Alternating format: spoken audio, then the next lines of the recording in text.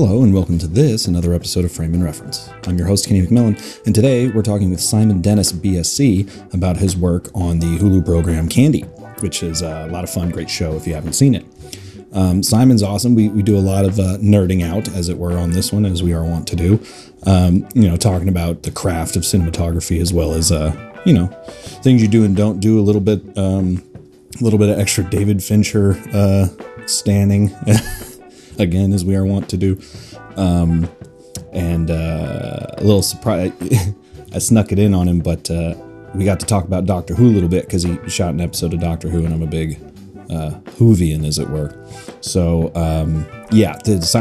I absolutely loved this conversation, which, again, for this program is not rare, but a lot of fun, and I think you're going to enjoy it. So I'm going to let you get to enjoying it. So please enjoy my conversation with Simon Dennis, BSc. So the way that we usually start all these podcasts is kind of just by asking how you got into the creative field. Were you always a visual person? Did you always, love movies and come from that? Or were you like an architect first? Or how did that kind of come about? Well, that's a great guess. Actually, I wanted to be a graphic designer when I left school back in the day. Which I sort of pursued, and I went on a graphic design course, which is kind of tentatively linked to advertising, I guess. So in a way, I was sort of edging towards filmmaking, and I always loved films. Movies were my passion. So I remember when I was at art school, I was doodling a lot, like movie posters. I think I was even storyboarding stuff. I was obsessed with Blade Runner at the time, I remember.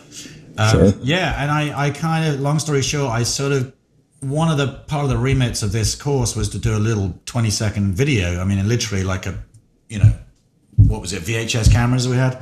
Yeah. So I kind of did that, and I felt like, oh, this is kind of interesting. And it's a long pathway I took, but I went and basically to two film schools. I went to an art, like an audio visual course, and then I went to more of an official film course in Scotland, where initially I was going to be like, I want to be a director. Everyone wants to be a director. And then I knew nothing about cinematography. Didn't even know that it existed. I thought the director shot, the movie. So part of the remit of that course was to sort of do a little, everyone kind of basically meddled around and played in every kind of department, as it were. So sound and hair and makeup and up. So part of that was to actually do a little like a cinematography module, and I was like a kind of light bulb. Literally went in my head and literally went on set. I was like, oh, this is kind of cool. And I realized then I'm kind of a timid person, I'm introverted, but I was like, I don't think I've cut out to be a director, but this cinematography thing is kind of cool. So I bought a 60mm camera with all the money I had and started shooting. And then, I graduated. I started shooting music videos with my friends and shot my first movie 20 years ago for David Mackenzie, who you may know of. He did Hell or High Water, and stuff like that. And then I sort of just snowballed, really. I just sort of was just sleeping on many couches, earning probably no money, but I was very passionate, and I loved whatever I could do to get another piece of my reel together, and you just, persistence, isn't it, in the industry, persistence. So I was very persistent, whenever email was invented, back at making show my age now, but so that was it. I mean, now I'm up until about 5 years ago, I was shooting a bunch of great stuff in Europe. I'm from England, and I got an email from a completely random email from a DP that was working on Ryan Murphy shows, and that led to Ryan Murphy shows, which I've done 6 of, and here I am. Yeah. There's two things you touched on there. One, that whole, I think everyone starts that way, thinking they want to, people who want to get into film start thinking, oh, I want to be the director, because you just assume it's like the director and everyone else. You're like, oh, I want to make the movie. Yeah. The general is, the general, like, you look up to that kind of mantle and that image of and I knew who Steven Spielberg was, and everyone knew, and it's like, I was literally about to say, yeah. Yeah. I mean, that's the classic, but yeah, no, I mean, I used to sort of dabble in editing as well. That was my other sort of sidebar. I sort of weirdly ended up cutting a movie that I shot. They fired the editor. It was a long story, and the director was like really, like sort of, he was just in a tight spot. So I said, well, I'll come in. So I started cutting this movie, and I started cutting all the pretty shots together, Yeah. My work, And this was a really fascinating learning curve as being an editor. Is you start to then show scenes to the director, and they'll be like, something quite off about this. And I was like, maybe I should cut in the best performance. Maybe, you know what I mean? Like, yeah. It seems obvious, but at the time I was just, it was a big learning curve. So I've also got an editing background. So when I come on any production, any set, I hope I'm really useful to a director to have that kind of background as well, albeit, a few things. Yeah, no, that's been parroted numerous times on this podcast, is like how being an editor absolutely makes you a better DP. Absolutely. I mean, you can kind of, it's like chiseling away at the importance, you kind of get to you kind of peel back all the layers to what's really freaking important about what you're shooting and what you end up not even considering. It's funny you see, being in an editing bay, you would just turf out shots without even cutting them in. It's like, no. But so you realize the importance of coverage, which I hate the word of, but coverage is, it's getting less and less of a coverage type world we live in now. We're living a very cinematic TV universe, so it's very exciting. Yeah, the shoot the shit out of it and hope for the best in the edit. Right. Is definitely something that I wouldn't say I learned in film school. Like, it wasn't taught to us, but as students, we were like, well, we'll just shoot every angle as much as we'll do the whole scene 15 times from 15 different angles. Yeah. 2 takes, Yeah. It's interesting though, because the process of editing is obviously you're receiving a collection of decisions, and those collection of decisions can be everything. I was talking to a camera operator friend who's on a show right now, and some directors have still got that muscle memory of just shooting the wides, the mid wides, the overs, the singles, the insert. You can do compulsive all that. Filmmaking. Yeah, but the thing about it is I think a lot of directors say that their work is made in the edit room, which is, I think, totally fine. I think as long as the edit is very disciplined, so it doesn't show that kind of mass, it just shows the decisions of, they've maybe just taken 10% of what you shot, but because you've shot what you've shot, they've got every option. Whereas I personally love to just try and keep it kind of very lean. I mean, in fact, one of the episodes of Candy was with a director called Ben Sevenoff, he's an operator for a number of years, and most notably on Ozark, which I just interviewed Carl Dennis. Right. No, hold on. That's your last name. No. The guy, the DP from Ozark. Okay. Blanking on his name right now. Well, it's a razor sharp show. Very little camera movement. It's all about great framing and very sort of specific choices. And Ben was interesting because he said to me, I'd sooner spend 2/3 more time lining up 2/3 less coverage. As in, you'd focus on just the needs that you need within, say a scene would be maybe 4 shots. You can do it. You can do it 1, But he would be like, I think this scene is just this and that little insert. And I was like, great. So he would just spend much more time building those important frames than spending less time on a lot of frames, which is, I think, is the true craft of filmmaking, really. Yeah. Well, it's also like in any creative industry, let alone film, there's an element of fear. You don't get really, that bite at the apple. And exactly. That's what the operator just spoke about in that thing. He said that the director was sort of scared. He was like, I don't think I've got enough. And it's like, well, you've already got the wide and the medium and the close up and the overs. Yeah. But yeah, to me, it's each to your own. The discipline of filmmaking, I think, is just personal. But the more I've been on set, the more I like the language of I wouldn't say it's even being daring or taking risks. It's just being respectful to what you're shooting. It's like you know. I mean, I actually remember I did a show called Peaky Blinders in the UK, and Tom Hardy's in that. And the first day with Tom, we had this director was like, I want to do a Steadicam shot following. I'm going to be on the back of Tom, his character, and I'm going to follow him down through all these. It was in a underground brewery, and it was probably about, I don't know, 40 seconds of screen time before he even does the first line that's in the script. So already I was like, they're never going to use this shot. Right. And Colin was like, oh, let's see, you know. And they used the shot. And it's 40 seconds of screen time that TV is back. I mean, that was a few years ago now. So now it's not necessary about being like cutting a lot of stuff out in order to fit it into a box, because that's what they basically do, because it's all transmitted. Right. Now, because of streaming, everyone doesn't really know this. Well, you are knowing it, but every single episode is a few minutes here, a few minutes there. Right. So you're watching a new language now, which is really, I find quite exciting.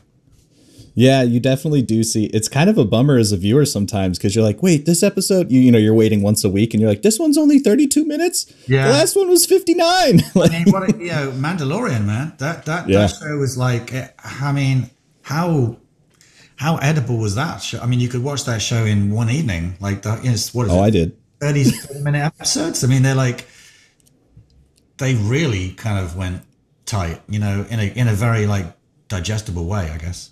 But it didn't even feel short in some cases. But it's like definitely an exciting time. I was going to say that show. I just finished watching all of Picard and Halo. Oh yeah. Which, by the way, I was watching the trailer for Candy. I haven't had a chance to watch the actual show, and I was like, "Is that Master Chief? He's got a mustache." Like, oh my god, yeah, he is in that. He's a good actor. But that did bring up a point about what you were saying about, you know, kind of being more considered about your framing and all that. Is I just read a quote recently that I thought was kind of apropos, and it was like, the actor, more or less, only has to nail it once, and the crew has to nail it every single time. That's a famous quote. Yeah. Is it? Okay. Yeah. So I don't know which film. There was a famous filmmaker that said that, and I kind of have a similar one that I take away as DP, and again, I don't know who ever said this. I read this somewhere many years ago. He said that there's good lighting, there's bad lighting, and there's the right lighting. And I think that was Gordon Willis. It probably was, and he's my hero. So, and like, you know, talking about a disciplined filmmaker, you know, he was like one of the most. Well, I mean, there's probably every reason why dark cinematography evolved because of him.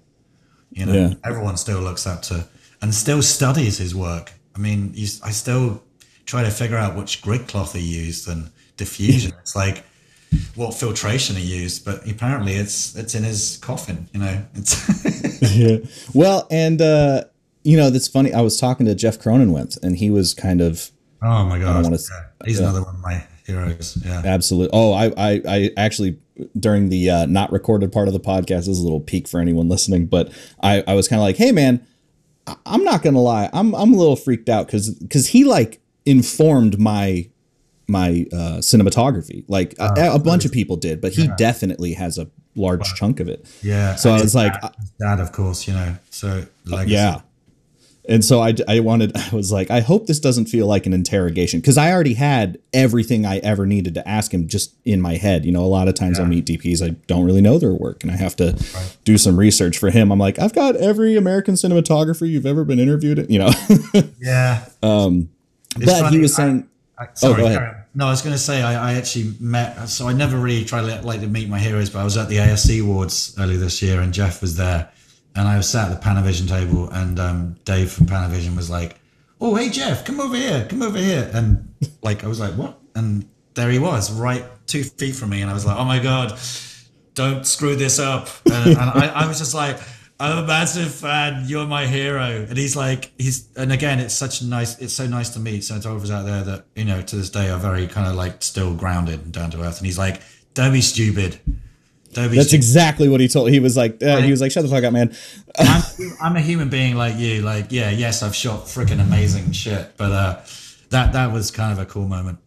Yeah. No, I won't say what he told me, but basically he was like, yeah, I said that to someone before and I felt dumb. Right. So don't worry about it. You're good. And I was like, okay, thank you. But in our conversation, he was saying that he was kind of lamenting dark cinematography for darkness' sake.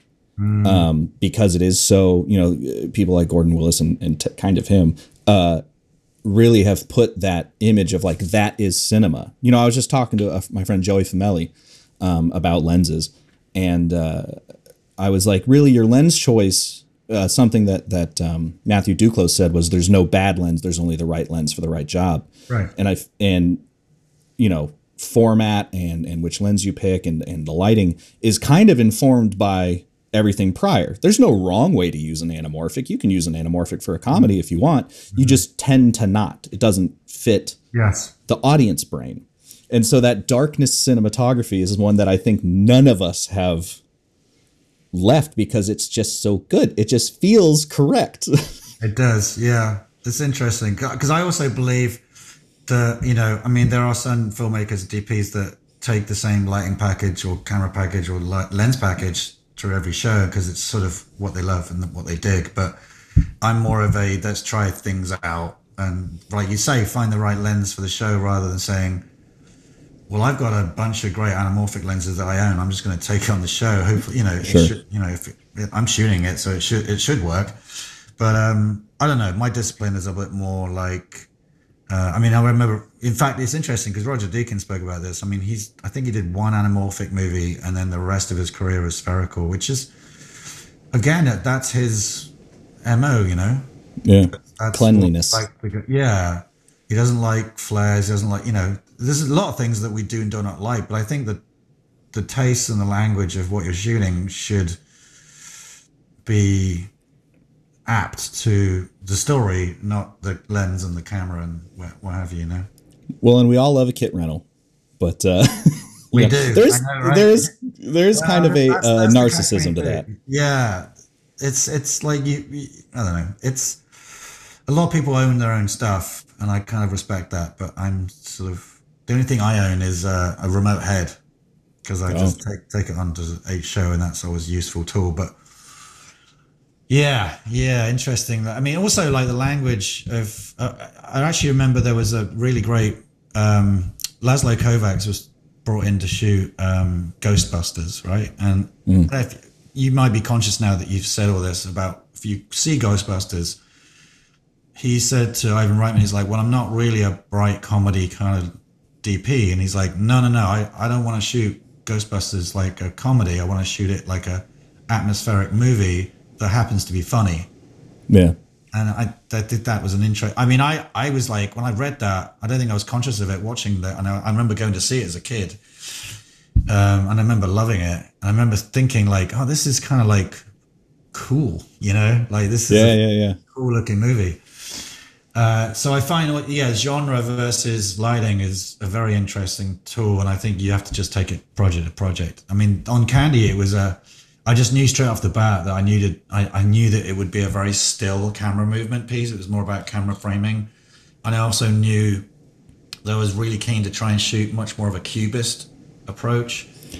We actually pitched 1:3:3 as a ratio, but the studio were like, So it's definitely, they're not ready for that yet. Not quite ready for that kind of universe. They're okay with the bars on the top and bottom, but not left and right.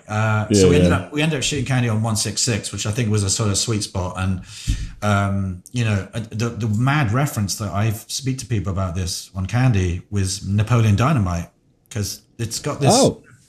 The show's quite quirky. It's kind of culturally, it's 1978 into 80, and so. It's the outfits, the hair, the big glasses, the jumpsuits. Even though Napoleon Dynamite's not set in 1980, it feels like it is. But I was also reaching for that what Napoleon Dynamite, which is more like the portrait photography, even on wides. So I was sort of going down that path, which I thought was kind of right, and yeah. Kind of you know what's funny is I was going to get to this in kind of the back half, but we're already here, and especially talking about Jeff. I feel like it's easy to ascribe any sort of 70s murder thing to Zodiac, but it does have very Cronenwinthy Zodiac kind of vibes to it. Was that like a touchstone as well, or was that just sort of it? Well, my no, I mean, sensibilities. I still love Zodiac. I mean, I'm an absolute true crime nut, and I kind of think that's. I mean, I'm still fascinated by that movie because it was shot on the very infantile sort of digital system. Yeah, Viper, right? Viper with like digiprimes. Do you remember? Yeah. But Harris Savides and Fincher, and it's quite a deep focus show. Like the movie's not necessarily stylized in that way, but it does, and it obviously has an amazing.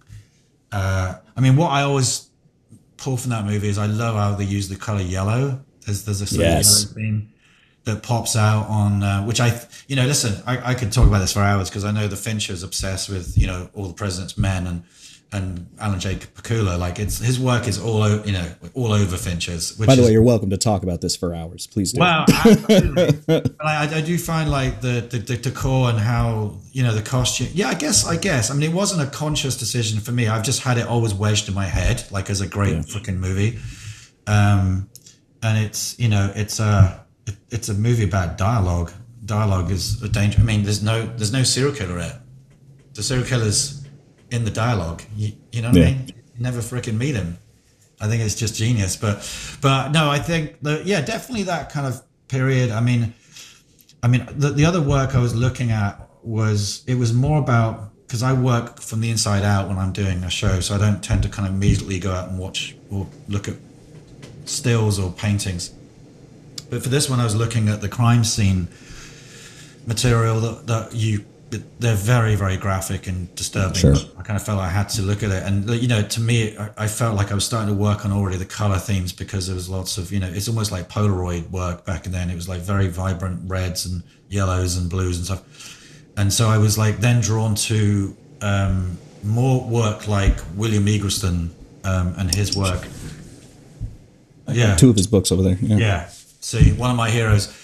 But like he used the thing called Kodachrome dye transfer. So all of his famous work has got a very, like the reds really fucking pop, like leap out of the image, Yeah, is that? Portraits. This book for anyone. For anyone watching, this is a great. Tim Ives turned me on to this. I'll get my copy and we can just go through it. Yeah, we'll just share it. I tell you, I did an interview with Tim Ives and I asked him if he had any, like, what he likes to reference. And he came back with a stack like this and just walked me through page by page. Like, this is a photo I love. This is a photo for like 20 minutes. It was the best. And Tim did the other show. Tim's done the other Candy show. Oh, really? Well, HBO have done the same story. It's called Love and Death. And I funny because I emailed Tim on prep, and I'm just reaching out because we shot in Atlanta, right? I've never shot in Atlanta, and so I was reaching out. I think it was a connection with something he did, and he emailed me, and he was like, "Oh, I'm doing the other show, all the best." And then earlier this year at the ASC Awards, I saw him, and we had a big hug and hey, and he was still shooting. His show's like twice as long. It's like 10 episodes. And but I think a couple of teasers were out and he was like, oh yeah, it's looking great, man. That's the great thing about DPs, Other DP was doing exactly the same story. But yeah, Tim's fantastic, Did you guys Oh, sorry. I was gonna say, did you guys kind of talk about your looks and try to like diverge at all, or maybe try to symbolize, or just no discussion? No discussion. I mean, I only until I met him recently after I'd finished, but I would suspect he's gone down. Oh, well, I do know. I think technically he shot on the Panaspeeds, which is what I've shot on. Okay. I mean, I feel if I could speak for him, we've got the tastes are kind of similar. You know what I mean? Like I feel like he would have definitely gone down that same avenue. The thing that I didn't want to ever do was like the chocolate box thing of like filtration. I didn't. Right. I felt like filtration, particularly on any era, would have been too sort of processed. And so what we ended up doing was Panavision were doing the kit, and Dan Sasaki, the lens wizard, he detuned my lenses. So we never went on filtration. It was all like, it's almost like you sandpaper the image a little bit. It's a bit more, well, I described as being more like vinyl, like a vinyl record. Right. And actually, I think I just sent him the William Eagleson stuff, and he's like, got it. And he sent me, they actually did in-house tests for me because I was over in Atlanta. And I just got these tests. I was like, bro, nailed it. Here you go. So that's what we did. Yeah, we sort of detuned for a slightly, just like analog. I mean, there's a scene where Candy's listening to a David Soul record, you know. And it's interesting because pop culturally wise and also culturally, like the 80s is interesting because I was chatting to somebody earlier on the podcast and he said there's a big difference between 1980 and 1986. Like 1980 right. is practically, I mean, literally the late 70s, but like you're talking about a turning point to new era, whereas the 80s, it was already finding where it was, Back to the Future, I can think of, Lethal Weapon, but so I found that kind of the detuning was the first time I was like, let's not filtrate and let's just try and bake it in. And I've found myself that I've kind of started to, maybe because I tend to shoot large format now and there's just a lot more like data to work with. It's like I thought that the bigger sensor was going to give me sharpness, but it doesn't. When the image gets downscaled like that, it becomes smooth, and you don't really need filtration anymore. Yeah, I agree. I think there's a miscommunication. Like you think like you get these big screens and the particularly makeup people, they're like they can. I mean, because I sit on set with a 55-inch OLED like DIT station that is in this roadie box, and it just pops up, and I've got full color control. And you do your own color on it, like live grading. For the last 3 shows I've done live color. So, awesome. It's Spencer Schwetz, who is my brilliant, partner in crime, DIT. He's just a big brain, and he built this. If you want, I can send you stills if you want to add it to this. But please. Basically, it's a 55-inch calibrated OLED. So we have quad split. So we have three cameras on this show. So we have 3 cameras. It's all calibrated, and then we have live color. So basically, I'm watching it. In fact, I've got 2 TVs, the same TVs here. So I'm watching it exactly as it should be calibrated to the nation. When you watch. And of course, like it's really useful if you're doing a show like this, which is so color coordinated. So we basically started to kind of enhance like the reds, the kind of burnt yellows. I mean, when I read the script, actually, the color yellow leapt out to me immediately, and also I got thinking, the show's called Candy, so there's like a candy color kind of color theory in there. It's not like matte, it's a little bit, it's saturated for sure, but and then I would use to sort of bind the story together. I used sodium vapor. I remember as a kid back in then, those old dirty sodium vapor. I love that color. It's so good, and when it comes in, it's so kind of dirty. So I ended up like using that to bind together the houses and the suburban life. There's a scene where Betty's like in bed with her husband, and and you sort of then cut to Candy at this sort of dive bar, like dancing, like it's like a disco sequence. And again, it was like matching color themes, like because I wanted somehow to kind of connect these 2 rival characters. I mean, they're friends, but they end up being rivals, right? Because of an affair, because of small town. It's in the trailer. It's in the trailer, yeah. But it's I don't know what we were talking about initially, but I just love detuning lenses and large sensors and stuff. Yeah, I think and it's funny because like as soon as Dan gets those lenses back at Panavision, he undetunes them and just destroys all the paperwork. Like it's like you can't ever find the Coca-Cola formula with that guy. Like he's like the king of lenses. In fact, But that's awesome, though. he was given an honorary award at the ASC, which is amazing. Anyway, we were at and so David Panavision was like, Dan was walking up to go on stage. He's like, this is going to be interesting because Dan really doesn't say that much. He's a quiet guy, but yeah. So yeah, but yeah, we're also going back to like Tim and all that, and William Eggleston, and I think he's always been a sort of great sort of I don't reference him on everything, but I find inspiration in his work. I just love the texture of his image, and kind of going back as well to live colors. I underexpose all of the neg in the camera, so really nothing should ever peak in any way. I really get like, I kind of get almost a little sick in my mouth if I see like a really clipping highlight. I just, so basically everything I do from the last 4 or 5 shows, I've underexposed by almost 2 stops, like on the raw. And, that's what we were talking about, like resolution as well, right? So when you get resolution, yes, it does give more clarity, but it gives you more, like range to play with. So when I underexpose, and you're automatically pulling the sensor to it's not to a breaking point by any means, because these cameras are just incredible. I was using the same. They're all nuts.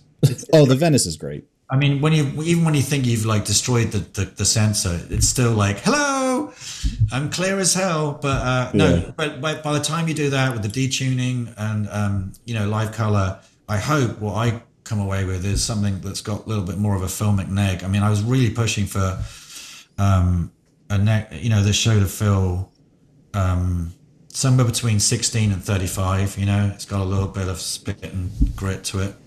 Yeah.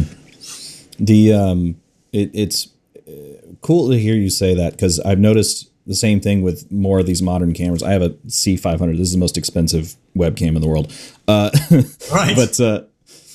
But with this camera, especially, I think too, with like, especially RAW being more accessible, but even these like 444 compressed formats and all that, you are able, like, I find I'm putting skin tones at like 50 or under, like ish.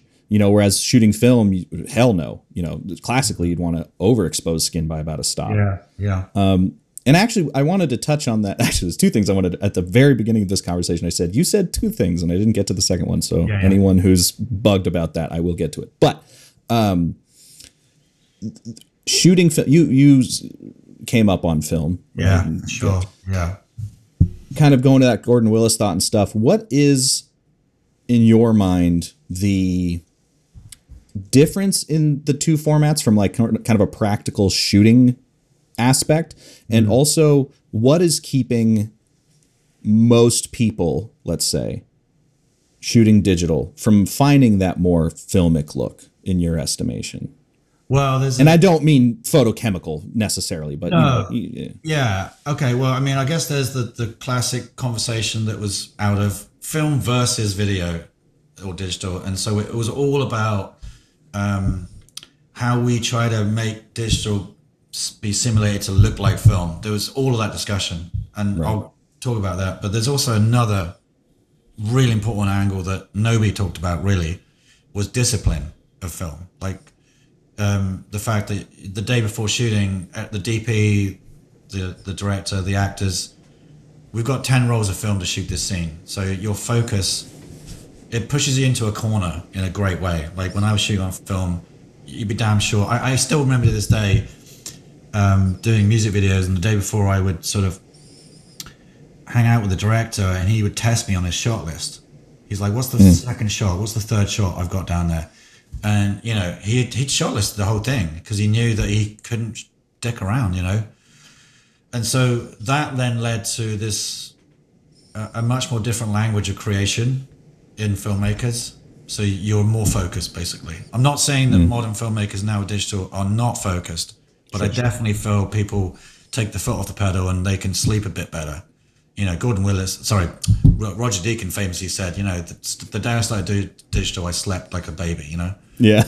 I think that's good, but I just think that people should be a bit more aware about how digital gives you a bit too much freedom to keep rolling, or there's a double-edged sword because it depends on what you're doing, really. It's kind of like coverage, but I think that I think I always try to stay a bit more disciplined and just not. And I'm talking discipline as in how you approach a given scene. So the day before you do a lot of thinking, a lot of planning, whereas sometimes you're just rolling day to day and you're not even getting time to prep and. You know what I mean? It's a kind of it's a sort of vicious circle. So I'm talking about this in the sense of like, if there's a parallel world and that TV show was shot on film and this was shot on digital, how different would that show be in its language? And I really find that fascinating. I don't know what that would be, but I'd be pretty sure that there'd be a lot more creative, distinct choices about how they wanted to shoot a scene. And also I think there's just this lovely moment when you hear the camera rolling and the reaction of an actor, I would say, is different. Totally. Than I think if anything, digital has made actors a bit more frustrated because they're like, he just wants to keep rolling. What are we do? Are we done? Oh, we're going to go for another one. Oh, and it's like, whereas like I just love the stop and start of film. That lightning a bottle, that moment where it's just happened. You're not going to see it for 3 days.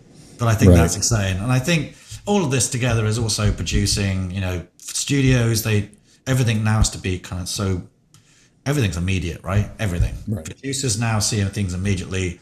Everyone, good or bad, seems to have an opinion about lenses now and cameras. I find that producers have a little bit more discussion and an opinion about things, which is fine. It's fine. But like ultimately, we got to remember where the craft came from, where DPs were completely in control of cinema.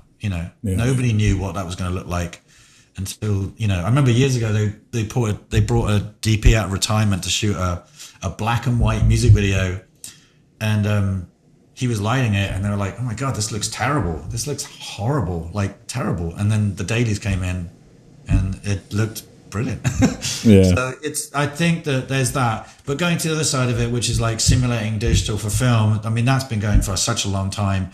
I mean maybe I think of all the filmmakers on the planet right now who's consistently very close to a sort of a filmic language is probably Fincher. Like this, the fact that he obviously works with top A-list, Jeff being one of, just top DPs, who also appreciate that. Yeah, exactly. They really appreciate that level of digital cinema. Like, I don't want to call it digital cinema, but that's kind of where we're at. But it's like, on Candy, we sort of did a tiny little film grain. So it was more like a print stock film grain. It's like 50D. 50, yeah, I think 50D. No, it was a print stock. It was very small, but it was enough for me to kind of go, yeah, it sort of pushed it over to the other side. Whereas now I kind of I get, whenever I see like a trailer for a new movie and it looks so clean and so pristine and perfect, which is maybe the intention, but I'm not that person. I still love the 70s, I love The Conversation. I love Taxi Driver. I love, anything that Gordon shot, anything that Owen Reutemann shot, back when they were pre-flashing film stock, to get the actual exposure they needed. This is nothing like that is happening anymore. You can shoot, foot candles aren't even being talked about anymore. It's it's now ISO. You talk about the new Sony is now 3,200 base. Yeah, the Venice 2. Venice 2. I mean, I think it's amazing to give filmmakers the ability to shoot on fast lenses and all that, and shoot at candlelight and all that. And of course, Kubrick was doing it, and he was there the first before everyone else. But yeah, I find the texture of film versus digital as an image very fascinating, of what actually makes film look. And I remember we were doing the color sessions on Peaky Blinders, and the director said to me, I don't think it's about contrast, I think it's about midtones. He says, if you actually watch anything, in fact, there's a good friend of mine who shot a British TV show, God, she shot on 35, Conversations with People, Conversation with Friends. and it's shot on film. And immediately when you see the trailer, there's very little in the way of expression or contrast. It's all about it's almost lower contrast. It's almost like there's obviously a lot of very the highlights are suppressed, but I remember back in that color session of Peaky Blinders, he was like, I think it's more about charcoal contrast rather than like what we thought was the contrast, which is pushing, and now it's more about pulling the other way. I think it's fascinating, really is. Well, and you touch on two things. One that I think is relevant is having a palette. Like when you were saying you're given so many options now, like digital allows you to do anything. And not to Stan Fincher this entire podcast, but he's one of the great touchstones is it's about what you don't do. That's going to inform what the audience is going to take in. If you do everything, it's very confusing. So it's like, what are we not doing? We're not going to use, in your case, handheld, whatever. Yes. Yeah. Because that's not what the show is. Yeah. Dogma rules. I'd sooner go on the road with 3 lenses and a very disciplined dogma rule than go with like 25 lenses and be like, I find that's interesting. Of course, you have to be in the room with like talent. You have to be with a production designer, costume designer, hair, makeup. I've been so lucky on Ryan Murphy shows, particularly because he's like the king of, expression in a way. It's an explosion of, like costumes and color and, all the things that I love. I'd sooner talk about color than lighting sometimes, I think color theory is much more expressive and emotional. Lighting is almost just it's almost like just justified by the means of the scene. So if it's a daylight scene and you're inside a house, there's going to be daylight in the house. How contrasty that is up to you, but the color of that couch or the color of that tie, to me, these decisions are much more important. And if you're not in the company of these great, incredible departments, then I remember way back when I was only given like one wall to shoot against, and then slowly I had 2 walls, and by the time I got to Orion, it was 360. Every day was 4 walls. And now we're in a world where everything's practical driven. So, it's the whole TV. We joke about this sometimes, like TV's like a lamp store sometimes, Yeah. Somebody joked about, I love The Crown, but very occasionally you'll see a scene in The Crown, you'll pause and go, that's 12 practicals. Come on. but at the end of the day, that in each angle too. and it's that kind of creative culture now. Like practicals was back in the day. What was I watching the other day? So I started to do research for this next project I'm on, and and it was really craft like it was more expressive lighting, and like the practicals were there, but the expression of lighting was not necessarily from the practicals. Whereas if you see, I'd say 70%, 80% of stories on TV right now, cinema TV, it's mostly practicals. And the choice of those creative practicals that you use. Yeah. Because one other thing you were saying that I think ties into all this, that I was aware of, but it wasn't sort of codified until I saw this, which was, back in the 70s when we're talking about like all this cool kind of experimentation, and somewhat in the 90s as well, I've noticed, new technology seems to come at a time right when everything's getting good. And so the example they used was silent films. The camera was unencumbered by needing the massive ass blimp and all this stuff. So you could get really expressive with the camera. And right when silent film really started to come into its stride, sound came out and the camera got locked down, and everything was very static and very, because they had to, for technical reasons, not for creative reasons. Yeah. It's interesting because back then, it's almost like you could do an analogy of camera shows. If there was a camera show for Hollywood back then, there'd be like 7 cameras. And now we've got like 100, right? And then beyond that, there's always new ones every single year, sometimes every 6 months. So I tend to not get too bogged down on like the technical elements of it. That's why I've got an amazing DIT. He teaches me about this. Yeah. And he talks about knits. I'm like, what's a knit? I don't know what a knit is. Split candles for screens. Yeah, exactly. But the thing is, like, that's not really the language of cinematography. Cinematographers need to like focus purely on, the story and the emotions and all that kind of the classic stuff. But yeah, it's definitely. I mean, I still remember like when the 5G generation happened, and I was like, oh my god. And it was interesting because I was still shooting on film at the time.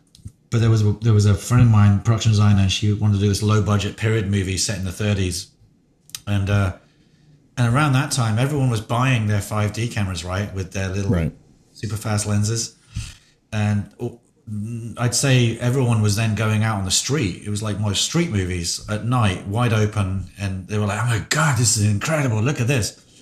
So I ended up shooting this movie like widescreen on a 5D. With very considered static frames, very, almost like a one camera thing. And I was asked to go to a 5D presentation thing. And so I screened a clip of it. And the guy was like hosting it. He was like, he just didn't know what to say. Cause he was like, but that's like, that's like a period movie. What's with, we've got this amazing technology now that goes out and you can shoot in available light. I'm like, is that the point of this new technology? Like, I don't know if that's the point. I think it definitely. Listen, it's a double-edged sword with what we're talking about because, I mean, what was it? Francis Ford Coppola, when he was making Apocalypse Now, do you remember he said, "Oh, there's going to be some fat kid from Iowa who's going to make a work of art with like a little kid phone." Right. And that to me is an analogy of what is going on. I think it's great that there's so many people that can go out and make stuff. I mean, that filmmaker made Tangerine, right, with the iPhone. Yeah. Like. To me, it's like opportunities. If there's great filmmakers and artists and voices out there that basically have a chance to make something rather than they would never have a chance, then that's really great. So I think it's a really double-edged sword. But what comes with it is thousands of other filmmakers that have thousands of this and thousands of. I'm a director, DP, editor, producer. The hyper hyphenate. Yeah, that's great, but I think I'm like, pick one. It's. I'm a DP. I don't want to be a director. I don't want to be all that kind of stuff. It's I've taken on the DP colorist hyphenate because I really love coloring. I wouldn't say I'm a professional by any means. I have colored a few like features, like indie features and docs and stuff, but it's so fun. But cinematography has one foot in post, so it felt like a necessary skill. Yeah. To have. But to your point about sort of the democratization of filmmaking, I think one thing that's very often forgotten about is the artist. Now, especially, I hesitate to say the YouTube generation because it's like everyone's on YouTube, but so it's not like one group, but let's say the popular filmmaking on YouTube or whatever kind of ignores the entire history of cinema and is only taking from basically the 5D onward. Yeah. Which might invent its own language maybe in 100 years when it has enough time, as film. But I find that kind of frustrating when people go, "Oh, I'm a DP." And it's like, okay, cool. I know, let's talk about the history of film. Like, what's your favorite film? Like, I don't know, old school. You're like, that's a great film, but let's talk, let's eat your veggies a little bit, Yeah. I know. I think, but it's secular though. It's like we still have to appreciate the fact that yes, there was the Hollywood period, and then there was, eventually we got to like the French New Wave, so that they were doing that thing. It's not like it's like everyone's invited to make films. But I think you shouldn't do one short film and call yourself a DP. That's a bit much. I mean, like you have to understand on a lot of stuff. But I also go, well, we went through the dogma, the literal dogma, the dogma period in the early 90s, where people would go out with like handy cams and make a movie, and I think that there was this. I mean, for a moment, it was kind of like interesting and exciting, and it was like people like just having absolute freedom, which I think is what people love. And and it was going to be the new art form, and it sort of didn't. It didn't go away, but it was still a proving factor that it was a new generation of digital artists, filmmakers. So, I think I don't want to say that there's right or wrong in any of this. I just do know that my personal taste is I'm basically got one foot in the old and one foot in the new. I'm right in the middle, so I feel quite lucky that I grew up on the 70s movies and appreciated the discipline of that. But it's not to say that people can't pick up, an iPhone and make. Now that we've got iPhones with the freaking cinema mode, everyone's running out. But I think we need to draw the line on, because here's the interesting thing about the film industry: there's no door and there's no like you can make up your own resume.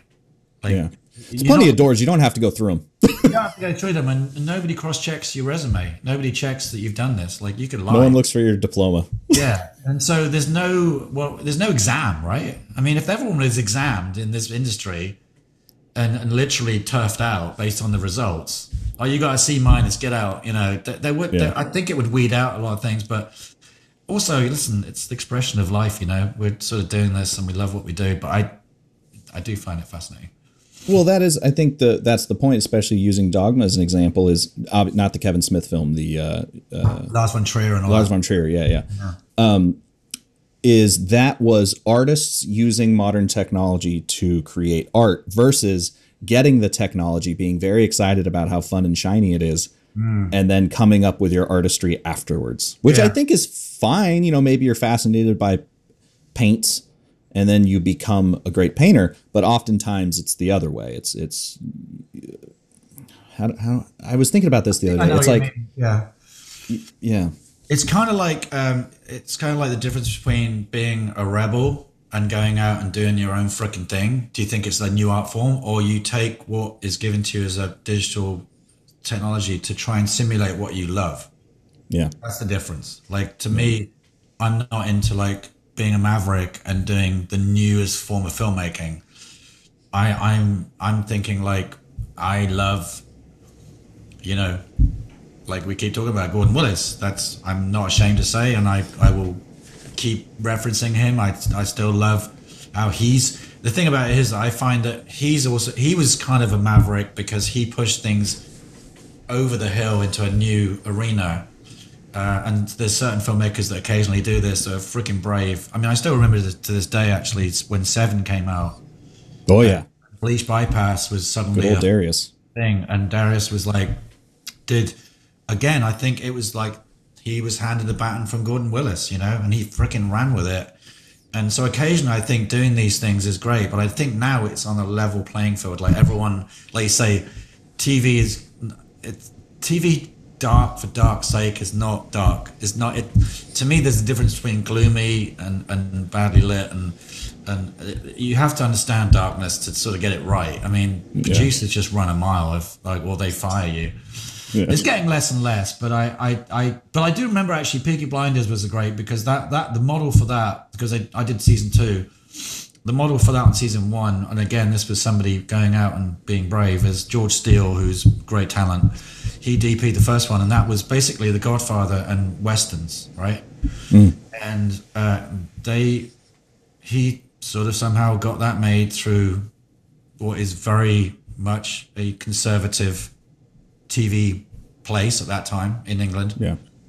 And if you'd said The Godfather, you'd literally been thrown out in your ear, like, get out. No, we don't do that. Whereas he sort of did that, and it was a sort of a hit, a cultural hit. And then I did season 2. When it came to season 2, they just said, we want more of that now. Yeah. But we've got more money. And so I remember that being a turning You've got point. more money to use less light. Yeah. Well, yeah. In fact, you said something earlier, and I find another thing is, I think Greg Fraser said this, amongst other people, that he says, and actually Conrad Hall said it as well, is it's not about what you like, it's about what you don't like. And that's a very,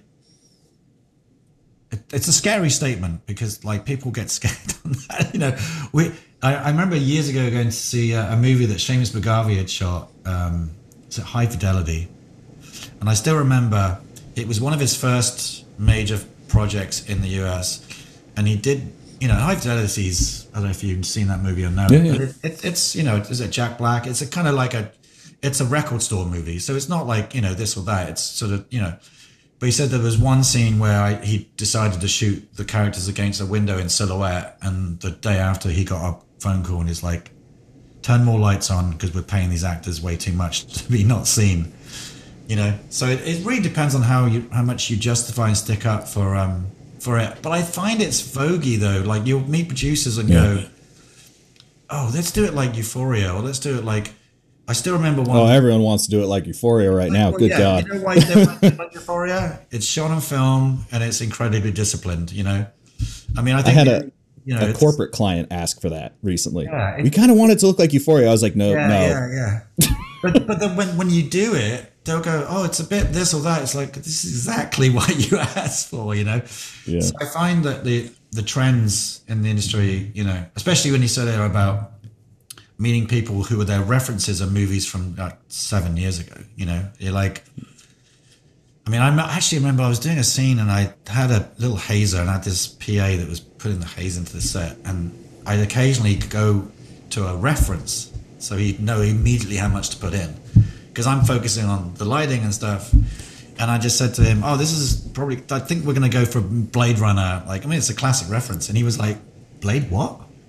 Oh, no. And it was a kid, and like that, to me, that sort of part summarizes the cultural thing of like, I mean, the history of cinema and the respect for cinema and all that kind of stuff. But, it's like, it's going to be fascinating to know where we're going to be in 10 years, Yeah. Well, and something that I've always thought about is that kind of keeps me on that, let's say, artistic track. Because I'm the reason I feel free to describe it like this is because I was not an artist at first. I should have got into props and special effects. That's really where I learned way too late in life that's what made me excited. Way cooler to make the lightsaber than to film it in my head. Right. But to keep me on that artistic track, I think of myself in a lineage. Who are the DPs that inform me, and how am I going to carry that message on and insert some of my own, not just I'm not in a vacuum, Right. But also to your point about doors, and this is that second thing from the beginning of the conversation. I noticed on your website, your reel, the last reel you posted was from 2015. Yeah. What do people do now? Because every DP has said reels are dead. There's no point. Everyone's looking at your last project. What do people starting, or who maybe have, their careers going a little bit, how do you combat that? Because a reel at least lets you, I mean, that's the safety of a reel, right? You pick all your favorite shots and you go, look, I know what I'm doing. But everyone goes, I don't care. What's the last thing you shot? And you're like, oh, it was $1,000 for my friend from college, Yeah. This is fascinating. No, the real thing, absolutely. To me, right now, we live in a name drop generation. Like it's basically, if you say I just done Ozark or Euphoria, or it's like people get giddy and go, do you know who we've got? We've got the guy that, in fact, we had on Candy, we had one of the ADs couldn't stay. So that for the last episode they brought in Atlanta was very busy, and like the couple of days later, Robin, the showrunner, was like, "Oh my God, you wouldn't believe it! We've got Tarantino's AD," and it's like but it was it was the AD from Reservoir Dogs, and I was like, this guy's gonna be a legend, and he was like, he's a great guy. But I find now that it's obviously attention span is like that. I mean, on my website, I've got hundreds of scenes. Like if you want to clip, But I think sometimes they stop at the title. They're literally, it's an impressional thing. They'll go, oh, he did Pose, or he did American Crime Story. It's like, great, yeah, fantastic. I think it's that kind of generation now, which is fine. I was actually the other day talking to somebody about reels, and like I was building a reel to get more work. But once you're out there and you're kind of going from job to job and you're appreciated, you don't need it. You definitely don't need it. I think if actually it's the reverse if you do it these days. If you put a montage reel at the front of your webpage, I'm not saying that this DP is not inexperienced. I'm just saying I think it's great to have like a 3-minute taster of your work, but you've taken time or you've got somebody to cut that together, whereas life's moving pretty fast now. Everyone's doing show to show or movie to movie. Is, if you go on anyone's, if you go on, Dan Mindell's website, like it's like, yeah, fucking shot Star Wars. I mean, he doesn't even he doesn't even need a website. Some of these people don't. Yeah, it's just text. Dan Mindell, I shot Star Wars. I shot Star Wars. Yeah. Hire me. You know what I mean? It's like, so I think, that's my opinion, really. I mean, it's. Hold on, I got to go edit my website real quick. Yeah. I mean, it's. I don't know. I just think. Yeah, I think it's. I still remember coming up over up the hill, as it were, in this industry, and I still remember like a lot of people kind of even asking me when I was like 1/3 up the hill, like, who have you worked with? Who do you know? And I was like, that's no way to. You can't piggyback on me, Yeah. Yeah, I mean, I guess it's good for producers of studios because it's a brand. They kind of know they're getting the goods. Yeah. They kind of know that. One of my private things I pride myself on is I like working fast. I like working at a clip. I don't work fast. That's a sort of a misnomer, but I like working efficiently. I like working with cameras where I can move them, place them from room to room rather than scattershotting coverage, that kind of stuff. That's the thing but I don't tend to kind of, I mean, I can't even remember the last time I was sort of interviewed, which sounds really crazy, but for a job. Yeah. But, you get to a point where people sort of like, I guess you sort of like and I find this interesting because like I said earlier about choosing, say, to shoot all of your movies on, say, G series anamorphics, right? That's what I do. That's fine because people think, we're going to get really, really great kind of looking stuff. But I think if you have to sort of be a bit varied and be a bit more accessible. Whereas some people pick people purely on their brand, right? And I mean brand in the most positive sense. I'm not saying that DPs are pigeonholed. Their style, maybe. But what you're going to get if you're going to get. Oh, well, yeah, and the brand being the things you've said. Yeah, exactly. And it's like, I have no idea what the hell my brand is, but I kind of like, I love what I do. I love color. I love true stories. That's my main go-to if I can get, and I love like anything original. I don't like being handed a 4th season of something. I draw the line on that kind of stuff. Yeah. I just think that I'm just like photocopying your stuff, and I'm not a photocopier. And just being, I remember when I was starting up, like I said, I was sleeping on a lot of couches. I turned down probably more stuff than I shot because I really was like disciplined in that way. Like it sounds really crazy to turn down work, but especially if you're like broke.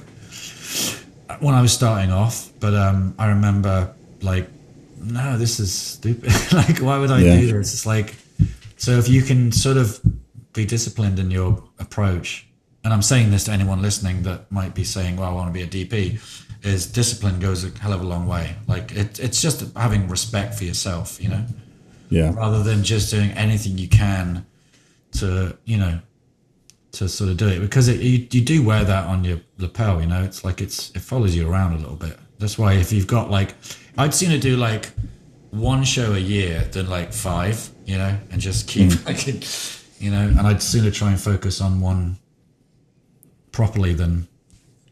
Well, and your work is like between, I wrote it down, like between Peaky Blinders, Ratchet, Krypton, and Candy, like they all. Hey, it's on your website. Yeah, I know. Yeah, no. But they're all, great looking shows, but all have their own. Like Ratchet's a relatively dark story, but we're talking about saturation with Candy. Like that's a very saturated, even kind of colorful it's acidic is what I'd call it. It's incredibly expressive. Yeah, I've been lucky because even I did Hollywood, I did Ratchet, I did Versace, I did Pose. These are all incredibly different genres in a way and different time periods. Impeachment was 97, and and they're all, for me, I'm very proud of the fact that they're all their own voice. And they're not pastiche either. It's not like we're trying to make it look like the 70s. It's like your feeling of what it should be, Yeah. Well, that's Brian Murphy, man. I mean, I mean, his work is just incredible architecture. I mean architecture because it's literally like the scale of his sets are on par with anything that I've ever sort of seen. And when you get to, I always say, like, when you get more, you have to work less, you stress less. If you're given I mean, Ratchet was a good example. Like I said to people, like, it's almost like if they remade Cuckoo's Nest, but in the Four Seasons Hotel, that's Ratchet, And I remember going into the soundstage for the main, the Asylum, as it were. And it's a fully functioning asylum. You could walk around, like you could go in there. And I remember doing a little iPhone steady. What was those little iPhone Steadicam things? I forget the name of them. Anyway, Zhiyun, whatever. Yeah. But anyway, I was doing a little sort of like, I just did a whole wanna around the whole stage.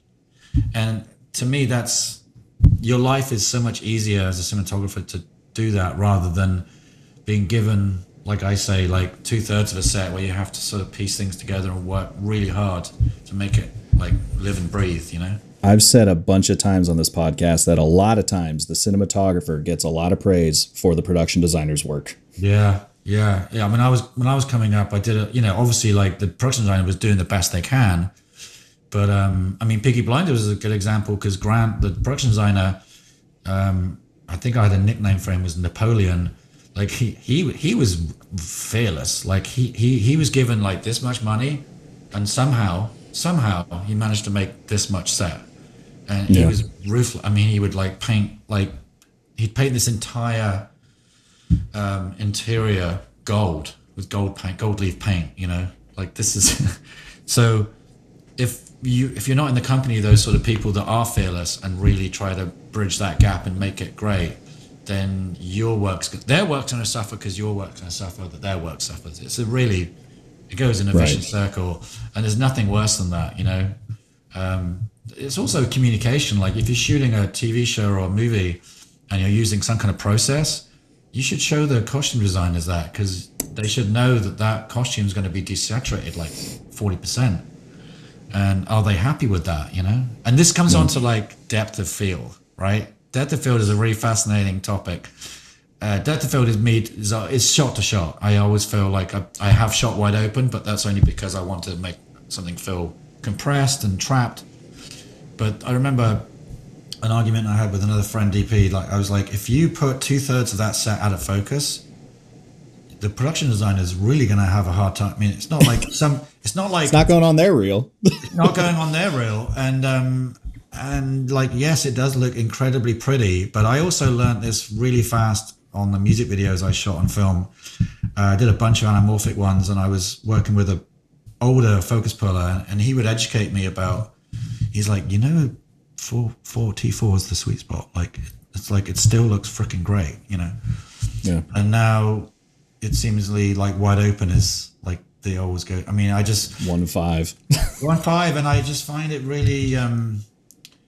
I think a lot. It's strange because I have a lot of DP friends that have waves of this. They do it, and they're constantly in work because I know, because it's a very beautiful. I mean, look at me right now. I mean, this is just a Doom effect. But like, if this is like 2.8. Yeah, I know, right? It still looks great. Deakins talks about this. Exteriors 5.6, interiors 4. But if this is the shot and this is the apartment, and the art department have worked like overnight to make my apartment look great, and look at this, this is what we see. Right. It's crazy, really. But I find depth of field is like it's a great tool for moments that you need. And I think,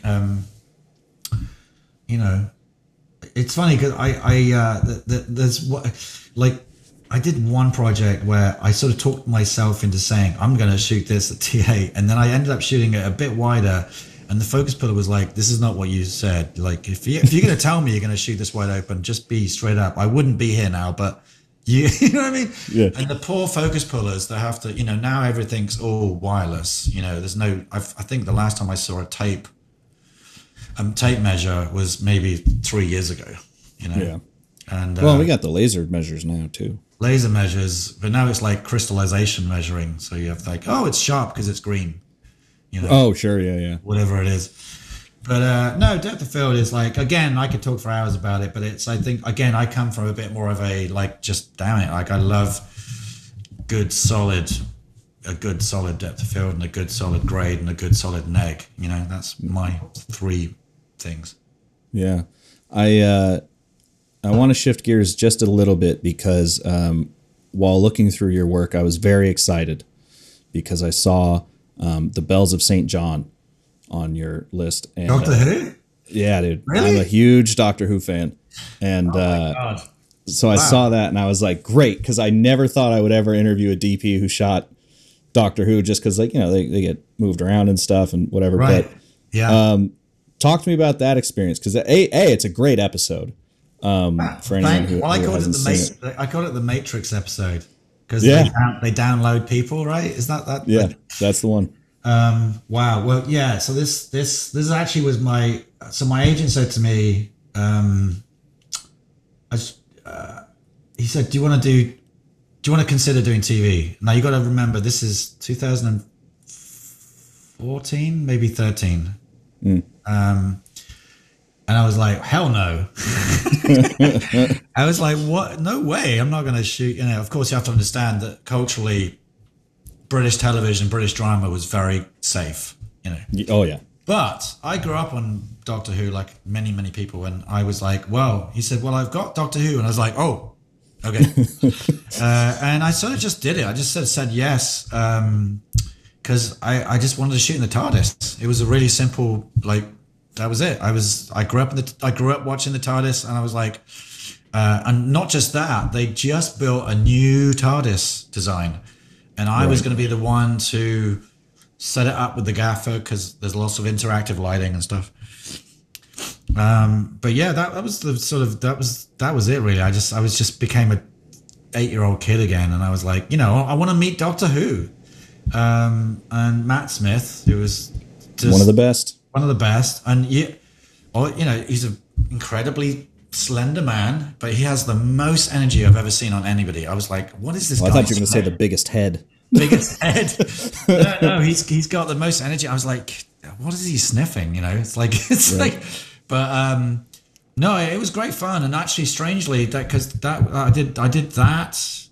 And that happened to be with Colin McCarthy, who is still to this day a great friend. And Colin was the one that was pulled out of the hat to do Peaky Blinders. So I did Doctor Who, and then I did Ripper Street, which was a period. It's like 1800s, and it was like, if you imagine a cop show back in the 1800s. So it's all told from the perspective of the police and police morals. It was very moral source. Of course, Peaky Blinders is about gangsters. But I did that show. So I'd basically done 3 hours of television. That was it, 3 episodes. And then I did Peaky Blinders. So it was just luck. I mean, people can spend 20 years in television and still kind of, try to kind of get their hands on the kind of good stuff. Right. But no, Doctor Who, man. I'm so, you're the first person that said about that in a long time. And I'll tell you another story.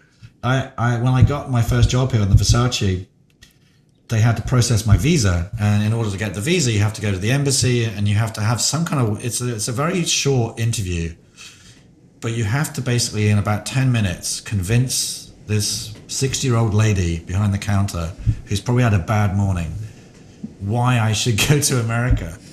And she says to me, she's like this, she's like, so what do you do? And I had to try and explain what a DP is. So I thought, I'm a cameraman, So I say cameraman. And she says, well, is there anything that you've done that I would know that would, you know, and I was like, you know, done Peaky Blinders. And she's like, what? What's that? And I panicked and I was like, oh no, she's not sure. I was like, oh, I've done Doctor Who. And she's like, stamp. Stamp. Because Doctor Who is global, like people, like everywhere. People in, you know, Timbuktu has watched Doctor Who, you know. And still to this day, you know, at the Comic-Con and all that, you know, it's still like very revered. So I'm glad I got to do one episode though. It's a little, I'm still proud of it. It looks great. I there was actually two things I wanted to ask about. One, were you sort of cognizant, or what were the discussions like? Because that Matt Smith series really started to define the new look of Doctor Who. Yeah. Because the old one, if anyone has not seen Doctor Who, those first 3 seasons of the reboot, very fun. They do not look great. No. I mean, the David Tennant period, it's very HD, is what I call it. I mean, and not at 24p, 25, very British. Yeah, it's almost interlaced HD. I mean, and it's also, I'm not saying Eccleston stuff, I think, is. Yeah, I'm not saying it looks. It's a funny thing because I think that the Matt Smith one. I think it was Damien Bromley who was the DP, and I remember seeing a clip from one of them. I was like, oh my god, this kind of looks at this stage cinematic. I was like, this looks pretty cool, and there was something a little bit more earthy about it, and there was less like. I remember because the long story short is basically I was working with the gaffer. And there was I think it was a Polish DP. He was he's about 70 years old, but he was like, let's just put a 4K over the camera and let's put like a Congo blue gel on it, you know. And it's like, to me, that was like summarized like that language of that period, you know. Whereas the new generation with Matt was definitely, going down a bit more of an earthy, natural, quasi-cinematic look. When we arrived, I don't even remember the lenses. I think they were Cooks. But it's almost like the previous shows were shot on like ENG zoom lenses, you know? Right. It just, oof. But and the lighting was hard, expressive. Yeah. it definitely, you know, lots of color. I remember, but it's strange though because like the original Doctor Who is going back to the 70s. It was shot on film, right? And actually, I say shot on film. The location work was film. And this is the classic Monty Python effect. Monty Python, you know. They leave a room and suddenly it looks like a movie. Suddenly, like, what? It goes from 16 mil to like, you know, live television, you know.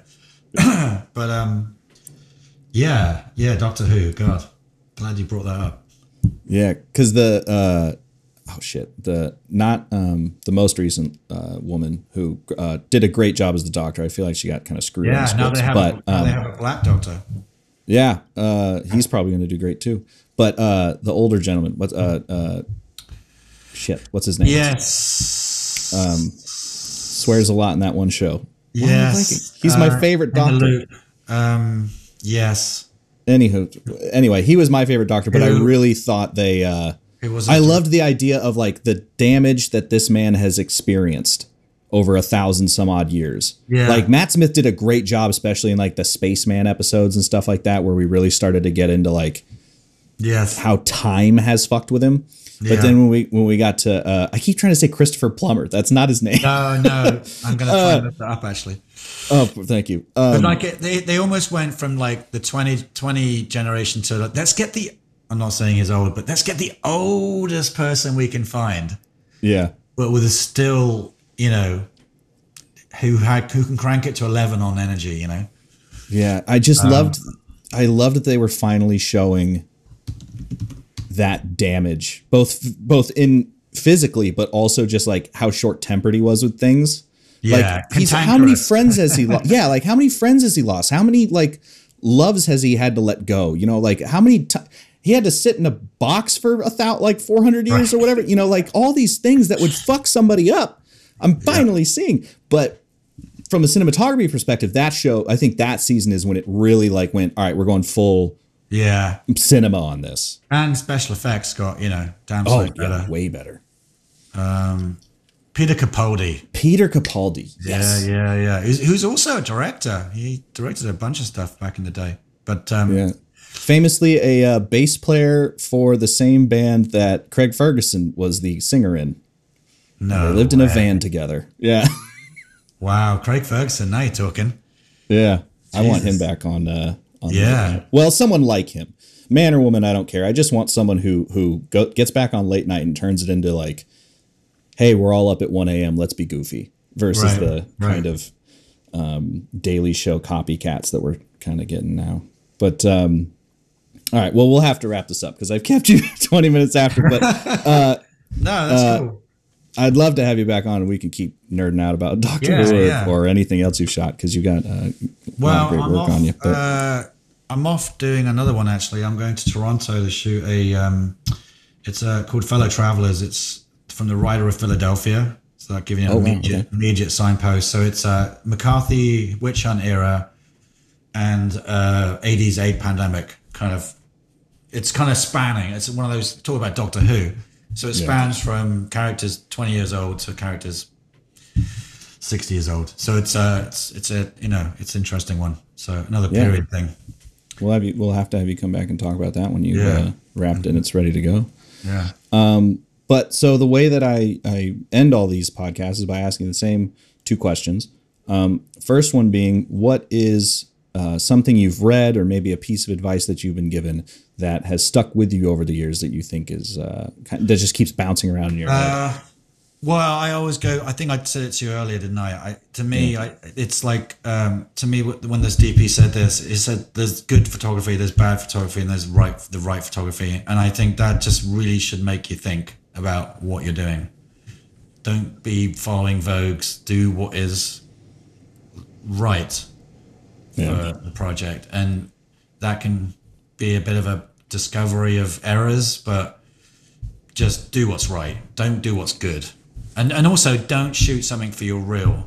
Don't start like trying to get the biggest ray of light through a window, you know. You're not going to win awards by doing that. You're going to have a shiny reel, but you just do what's right for whatever you're shooting. Oh yeah, because that's a dangerous one. You're shooting something and you finally get into a situation where like the shot looks amazing and it doesn't fit the rest of the show. Yeah. You'd be damn sure it's on their reel. Yeah, go to minute 5.5. Go to there it is. And it's gone. Yeah. Yeah. No, that's excellent advice. The second question, a little more fun. Really, it's better for movies. But if Candy was in a double feature, so to speak, let's say everyone had this kind of time, what would be the other show or movie that you would program in? Napoleon Dynamite. Oh, perfect. Yeah, there you go. Yeah. I mean, I could picture Napoleon Dynamite living down the road. Excellent. In that very, we didn't talk that much about Candy, but it's quite a quirky show. It's a dark story. It's a true story, and it's a very gruesome story. But it's about suburbia, small town suburbia, and how the pressures and conformity of being a housewife trapped in your family. But anyway, from a aesthetic point of view, Napoleon Dynamite. Perfect. Yeah, that because it's always fun to speaking of kind of interest, you wouldn't normally think those two next to each other. No, everyone raises their eyebrows at that, but actually when they think about it, it's like, oh yeah, I see what you mean. Because to me it wasn't on the nose. It wasn't a reference that was like, oh, it just kind of it evolved because I was just looking at the mood boards and the costume designs, and I was like, and the big glasses and the hair, and if you think about it, Napoleon Dynamite and Candy, I mean, Napoleon could be her son. You know what I mean? Yeah. And there was a sort of a quirky kind of side to Candy, so I think it's a perfect match culturally, but not an obvious one. Yeah, for sure. Yeah. Well, and I love those answers too, because it's like you could pick a film that was exactly the same vibe, or the ones that are more fun, or the contrast. Speaking of Jeff, when Jeff was on to talk about being the Ricardos, I asked him that question, and he goes, "Alien versus Predator." Yeah. I know. I think references are fun, but I'd never like to be too on the nose. And I definitely don't like to be kind of like following trends, especially I'm very hesitant to reference anything in the last 10 years if I can. Yeah. I think, Well, and it keeps you, that's like, right now I'm seeing weirdly enough, mini DV. The kids are really into mini DV right now. Yeah. Camera prices. My friend found a bunch of tapes and he was like, hey man, can I use your XL2? I was going to buy a mini DV camera on eBay. I thought it was going to be like $20 and they're like 800. Yeah. Because people are stockpiling tapes and shooting stuff because they want whatever that, I assume it's some version of nostalgia, but it's, Oh yeah. I remember it's fashion. Yeah. The Sony Hi8 cameras. Yeah. The little Hi8 tapes. I remember those. Yeah. I think somewhere in an attic in my house, I have like hundreds. Yeah. Somehow that's the look now with the youths. And I don't know why. I guess it's just from their childhood, that, but to your point about not referencing anything that's, 10 years or newer. I think that keeps you safely in the, like reference category and not the trend chasing, as you're saying. Yeah. Yeah. Like I said earlier, don't follow anything that is in any way to make it feel, like for your own sake, it's like, can I reference Top Gun in this? Can I reference Raiders of the Lost Ark? I mean, I've ticked a few boxes myself, I have to say. I mean, I've been lucky, we've done The Godfather. In fact, one show I did Raiders of the Lost Ark. And Candy is Napoleon Dynamite, which is very unusual, but they're nice. I just don't think you should rest on them or lean against them too much. There is still room for originality, I think. It's a little tiny crack in the door, but you can do it. Yeah. Well, thanks again, man. This is a great conversation. I can't wait to have you back on for your next project. Yeah, cool. Frame and Reference is an Owlbot production. It's produced and edited by me, Kenny McMillan, and distributed by Pro Video Coalition. Our theme song is written and performed by Mark Pelly, and the F&R Matbox logo was designed by Nate Truax of Truax Branding Company. You can read or watch the podcast you've just heard by going to provideocoalition.com or youtube.com/owlbot, respectively. And as always, thanks for listening.